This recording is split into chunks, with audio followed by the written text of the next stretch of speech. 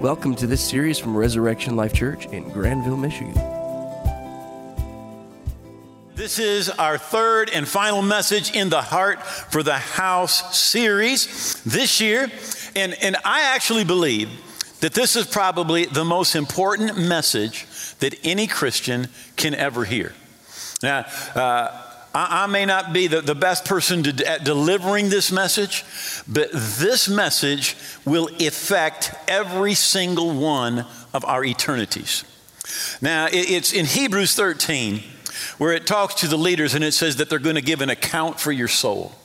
Right? And so I am very, very cognizant of the fact that I'm going to stand before God, and you need to know what we're going to be talking about today.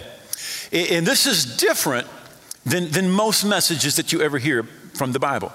And here's why. Most of the time when we read the Bible, we're reading about something that someone else did. You read about David killing Goliath, Noah building an ark, Jesus walking on the water, right?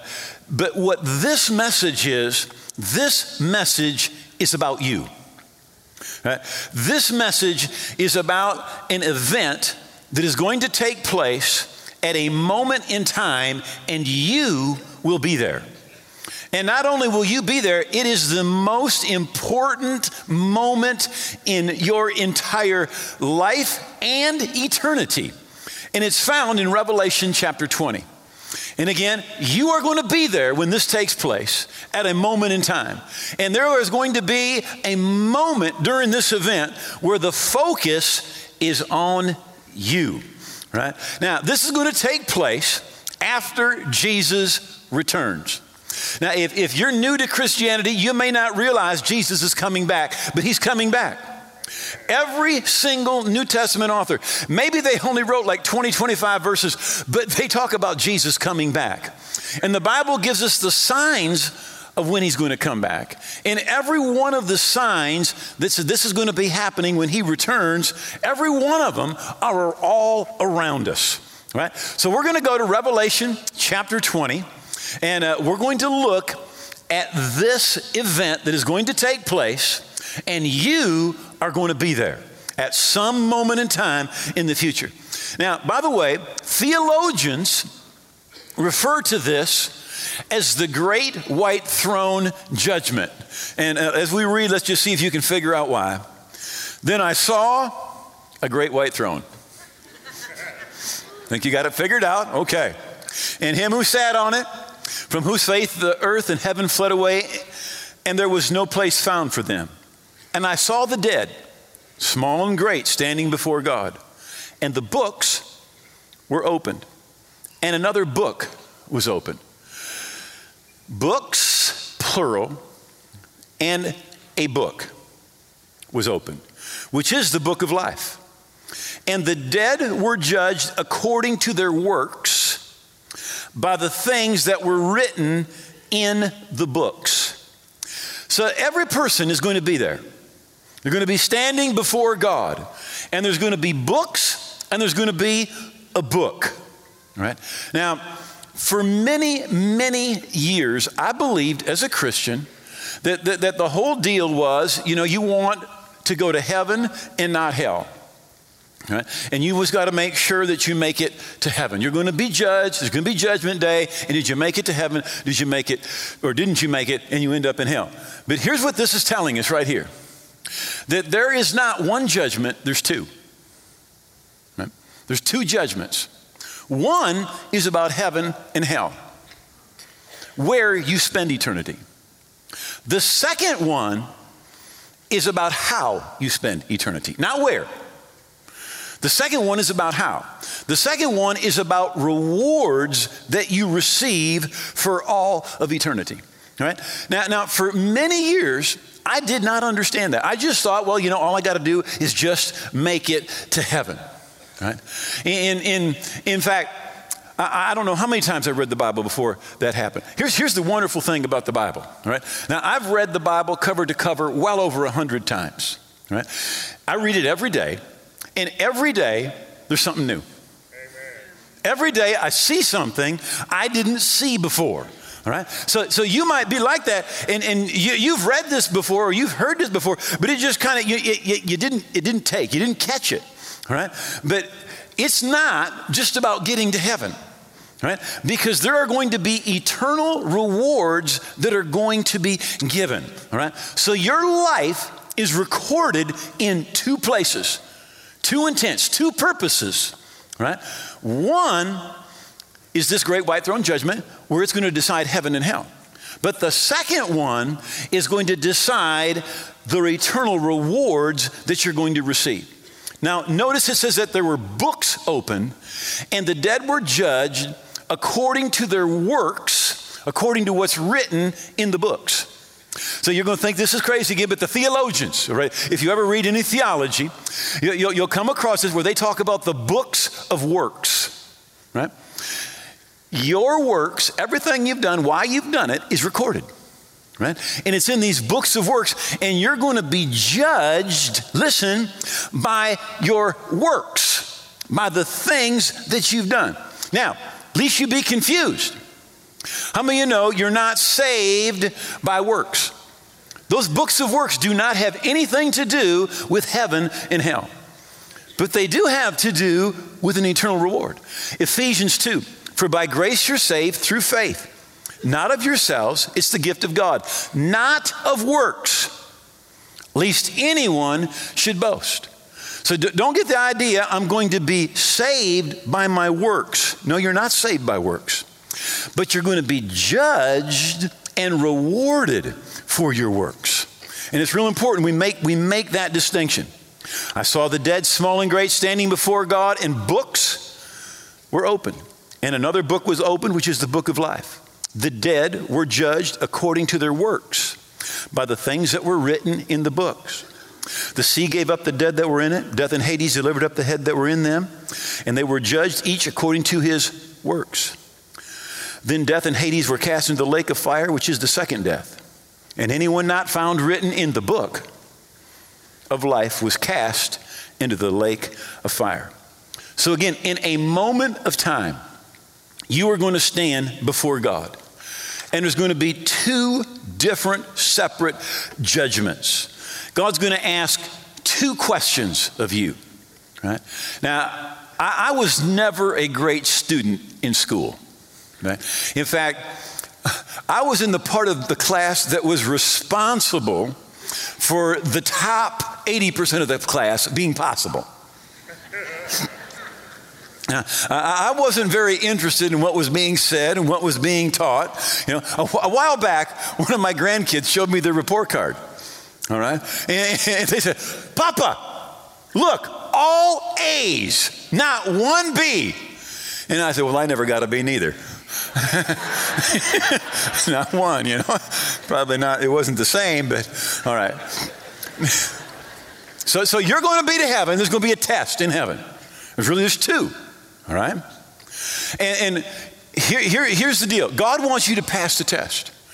And the deal with God is God always lets you know beforehand what the questions are going to be. And even more than that, he always tells you the answer. All right? Let me just give you an example. This is Deuteronomy chapter 30. He said, I call heaven and earth as witness today against you. I've set before you life and death, blessing and cursing. Therefore, choose life. So here's what God says. He says, okay, you've got blessing and life, A. You have death and a curse, B. The answer is A. Right? God wants us to pass the test. Right? And these two questions that you're going to be asked in eternity, they're no different. And really, my job as your pastor is to prepare you for these two questions, these two test questions. And not only so that you know what's going to be asked, but that you're going to test well. So that you know, but then you're prepared. You are prepared. You have done the things that are necessary. All right? Revelation 20:15, anyone not found written in the book of life was cast into the lake of fire. So the first question is this. Now, the wording may be just a little bit different, but this is what the question is going to contain. All right? What did you do with my son Jesus? What did you do with him? You know, some people look at Jesus and they go, oh man, Jesus, he was a great teacher. Jesus was a good example, all right? But Jesus told us why he came. He said, the Son of Man has come to seek and to save that which was lost. Right? The Bible says in Romans 6:23, the wages of sin is death. Now, it's just not dying physically. It's that second death. It's the lake of fire. But the free gift of God is eternal life in Christ Jesus our Lord. The wages of sin, it's physical death, and it's the second death, a separation from God. Every person has sinned. We owe a debt that we do not want to pay. And what Jesus did is Jesus came and he paid for your sin and my sin. That's what he did on the cross. When he said, it is finished, he was saying the debt for sin is paid for. Right? Hell is where people go to pay for their own sin. So he says, God's going to send people to hell? No, hell is where people go to pay for their own sin. So the Bible calls what Jesus did, it's called the gospel. And it literally means good news. Good news. So the good news is this, that Jesus paid your bill. He paid for you. He paid with his life. He paid a debt he did not owe. Because he knew that you shouldn't pay for your own sin. Hell is where people pay for their own sin. Now, we've already got our Christmas tree up. How about all you guys? All right? So what we're going to do is we're going to put presents under that tree. Right? And we're going to say, from Papa. That's me. All right? And they'll have a name on there. All right? Now, if they do not open that gift, it does no good. So Jesus is offering us a gift of eternal life.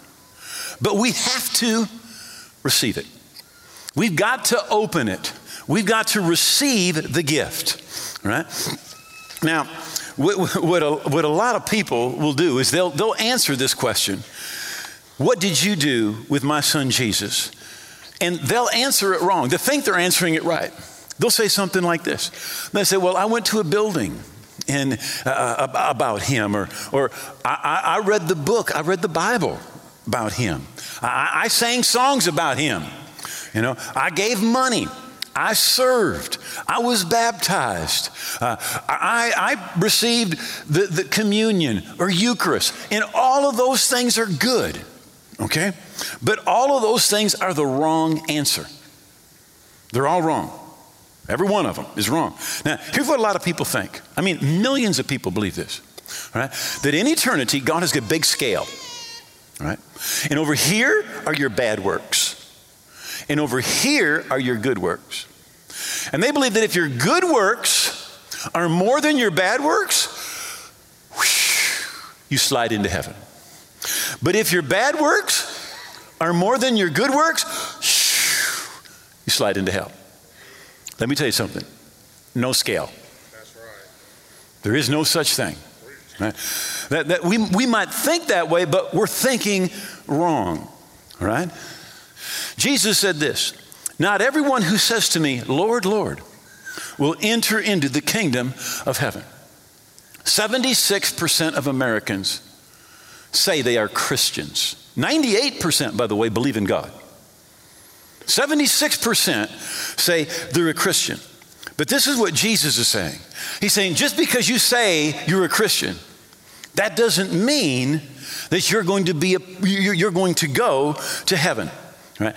Because what God's looking for is an inside work, not an outside work. Right? Here's the right answer. Right? Here's the right answer. So God says, what did you do with my son Jesus?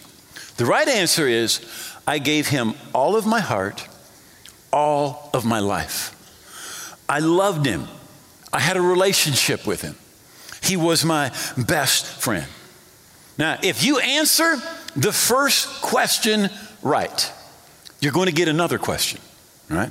You're going to get the second question. Now, theologians, again, they call this the judgment seat of Christ, or the bema, a Greek word, the bema, judgment seat. But in a moment of time, you're going to be in Revelation chapter 20, and God's going to ask you another question. Now, here's what I want you to understand about God, first of all. In Hebrews 11, verse 6, it says, without faith, it's impossible to please God. For he who comes to God must believe that he is, and that he is a rewarder. Right? This is God Theology 101. All right? God is a rewarder. It makes a difference when you seek God. It makes a difference when you pray. It makes a difference when you worship. It makes a difference when you sow into the kingdom to bless somebody in Jesus' name or for his sake. Right? It makes it, God is a rewarder. He is a rewarder. In fact, at the very, very end of the Bible, last chapter, there's like 8 verses to go, right? And this is what Jesus says. He said, behold, he said, I'm coming quickly. King James, and my reward is with me. My favorite translation, a more modern translation says, and my paycheck is in my hand. He said, I got a paycheck for you. I've got a reward for you for things that you've done. Now, that is good news, right? 1 Corinthians chapter 3, verses 10 through 11 talk about this, and here's some bad news, right? It says that some people will be saved, but receive no reward. They will go to heaven rewardless. They will have an eternity in heaven. But that's why the Bible says God's going to wipe away every tear. Because they're going to look back and they're going to say, I could have, I should have. Right? But they're going to have so much regret because all the things that they could have done to promote the kingdom of God, to leverage their life for the kingdom, they got all self-absorbed and everything was about them. Do they go to heaven? Yes. They're going to be in heaven, but they're going to have, the Bible literally said, they themselves will be saved, yet as by fire. It's saying no rewards at all. Now, this isn't just for some people, right? This is for every single Christian. Ephesians 2, verse 10. For we are God's own handiwork, his workmanship, recreated in Christ Jesus, born anew, that we may do the good works which God predestined, planned beforehand. Get this, God has planned beforehand good works for you to do. It says, taking the paths he prepared ahead of time for us. God has got stuff for you to do.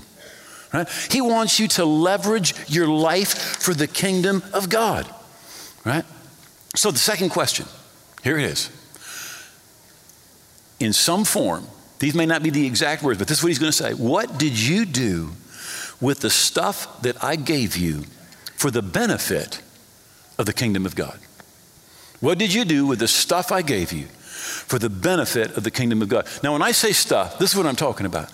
Your breath, your life, your time, your energy, your family. Today, how many know this is the day the Lord has made? What did you do with your time, with your car, with your job, with your money, with your business? All right?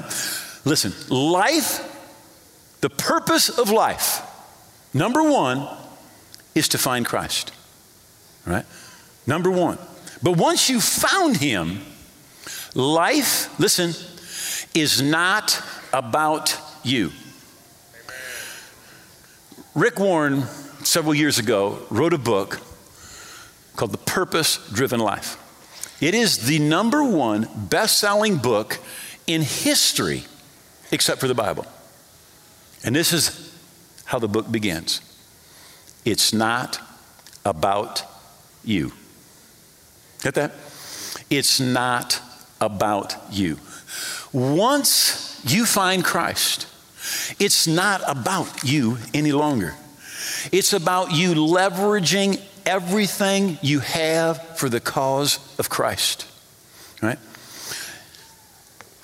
People say, church just wants my money. Listen to me. God does not want your money. He wants everything. Got it?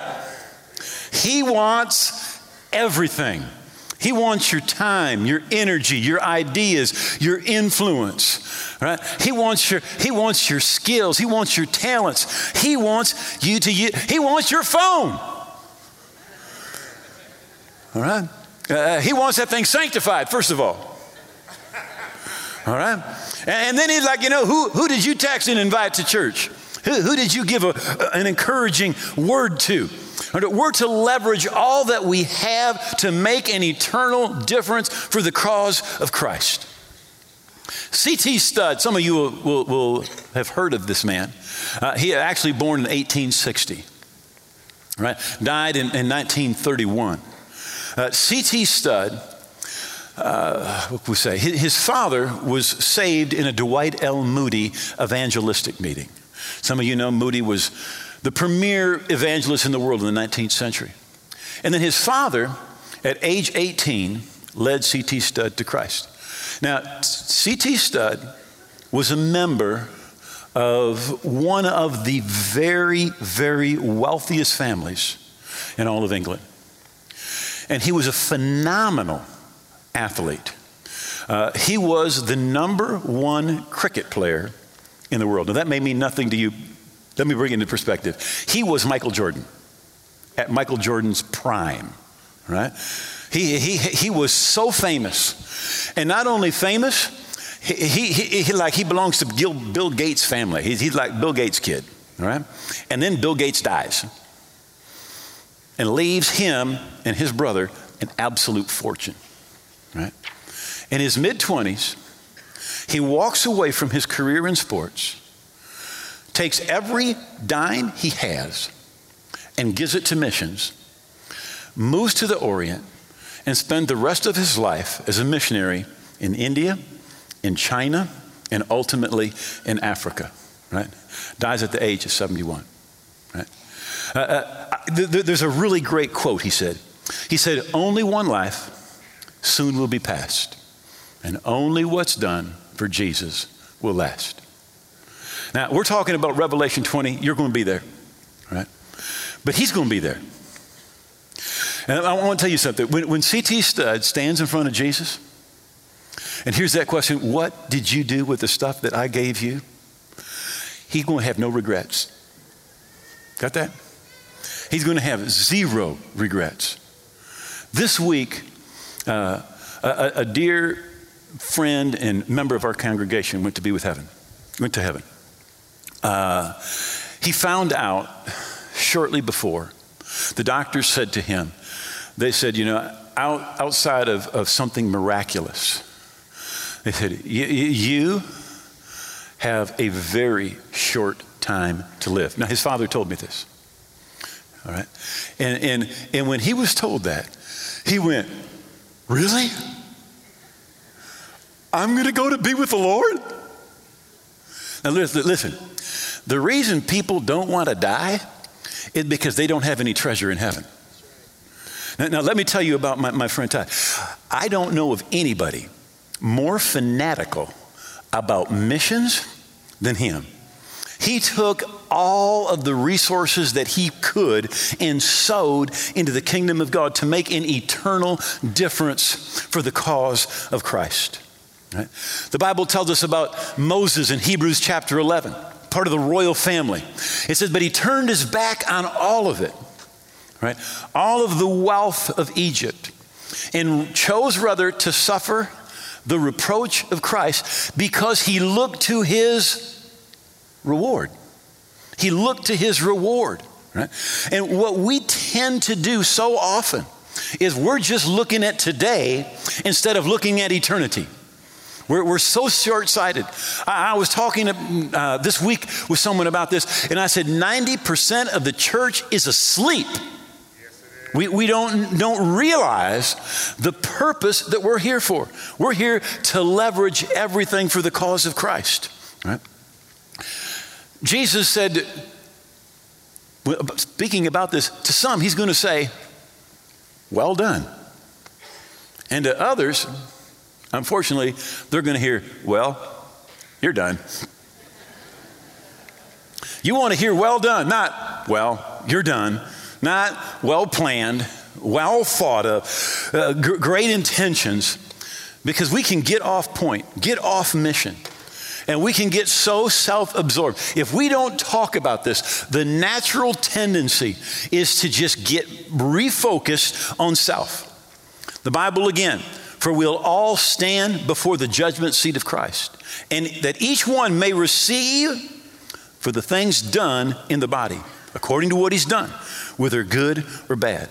And again, my job is to get you ready so that you know, but you know what it's going to take for you to test well, right? That you understand, but what we need to do, you need to, I need to, we need to leverage all that we have for the cause of Christ. Our time, our energy, our money, our influence, our phone, our job, our business, whatever it is. Life is not about fame. Life is not about the accumulation of stuff. Life is not about what we can achieve. Life is about what we can do to make an eternal difference for the cause of Christ. It's about leveraging what we have. Right? I heard a story recently about a salesman, and he was in a hotel restaurant, and he's looking outside. There's a blizzard. It's blowing. The snow's coming sideways. It's drifting, and he says to the waiter, he said, "Do you think the roads will be clear enough to travel by the morning?" And the waiter answered and said, "Well, it depends." He said, "Well, it depends on what?" He said, "Well, are you on salary or commission?"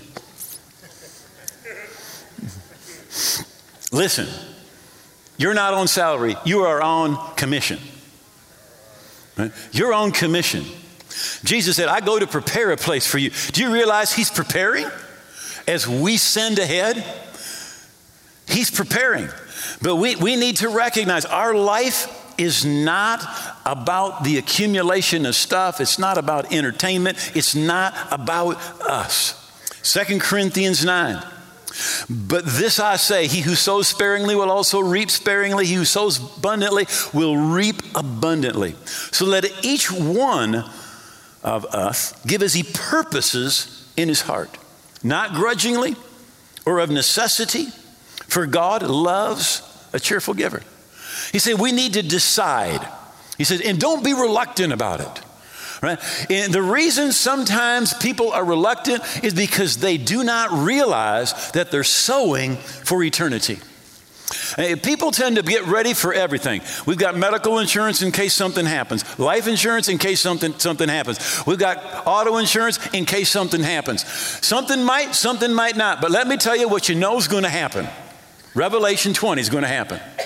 In a moment of time, you and I will stand before God and we will answer two questions, right? So the Bible says, don't be reluctant. Realize, Jesus said, when you sow, he said, you're laying up for yourselves treasures in heaven. He says, not of compulsion. If you feel forced, don't do it. Don't do it because of a sad story, but make up your mind. Make the decision. I'm going to do something, and don't make a decision, I'm just going to do something today or this week or this month. Decide, this is what I'm going to do, right? I'm going to do this. This is going to be the way that I live. Before Jeannie and I were ever married, we both made the decision, first tenth of everything that we get, it goes to God. Then together we made the decision, and we're going to do more than that, right? We're going to spread more than that in our financial realm and in other realms. As I was getting this message ready, I was thinking about what am I doing? What am I doing? And I realized now I had been on a rotation at Mel Trotter Mission Downtown, which really helps a lot of homeless people, people that are fighting addictions to drugs and alcohol and suicide, a number of things. And I was on a rotation. I would go down and preach regularly for them. And when they made some changes in staff, somehow my name got dropped. So as I was thinking about this, I called back up. And I said, guys, I said, I don't know what happened, but my name got off. I want to get back on the rotation. I want to go down. I want to take the gifts that God's given me. I want to use them to be a blessing in the kingdom of God. You know, it's not just our money. It's our time, it's our talent, it's our energy, it's everything we need to use it to advance the kingdom. Because if we don't talk about it, there is just a pull towards selfishness, right?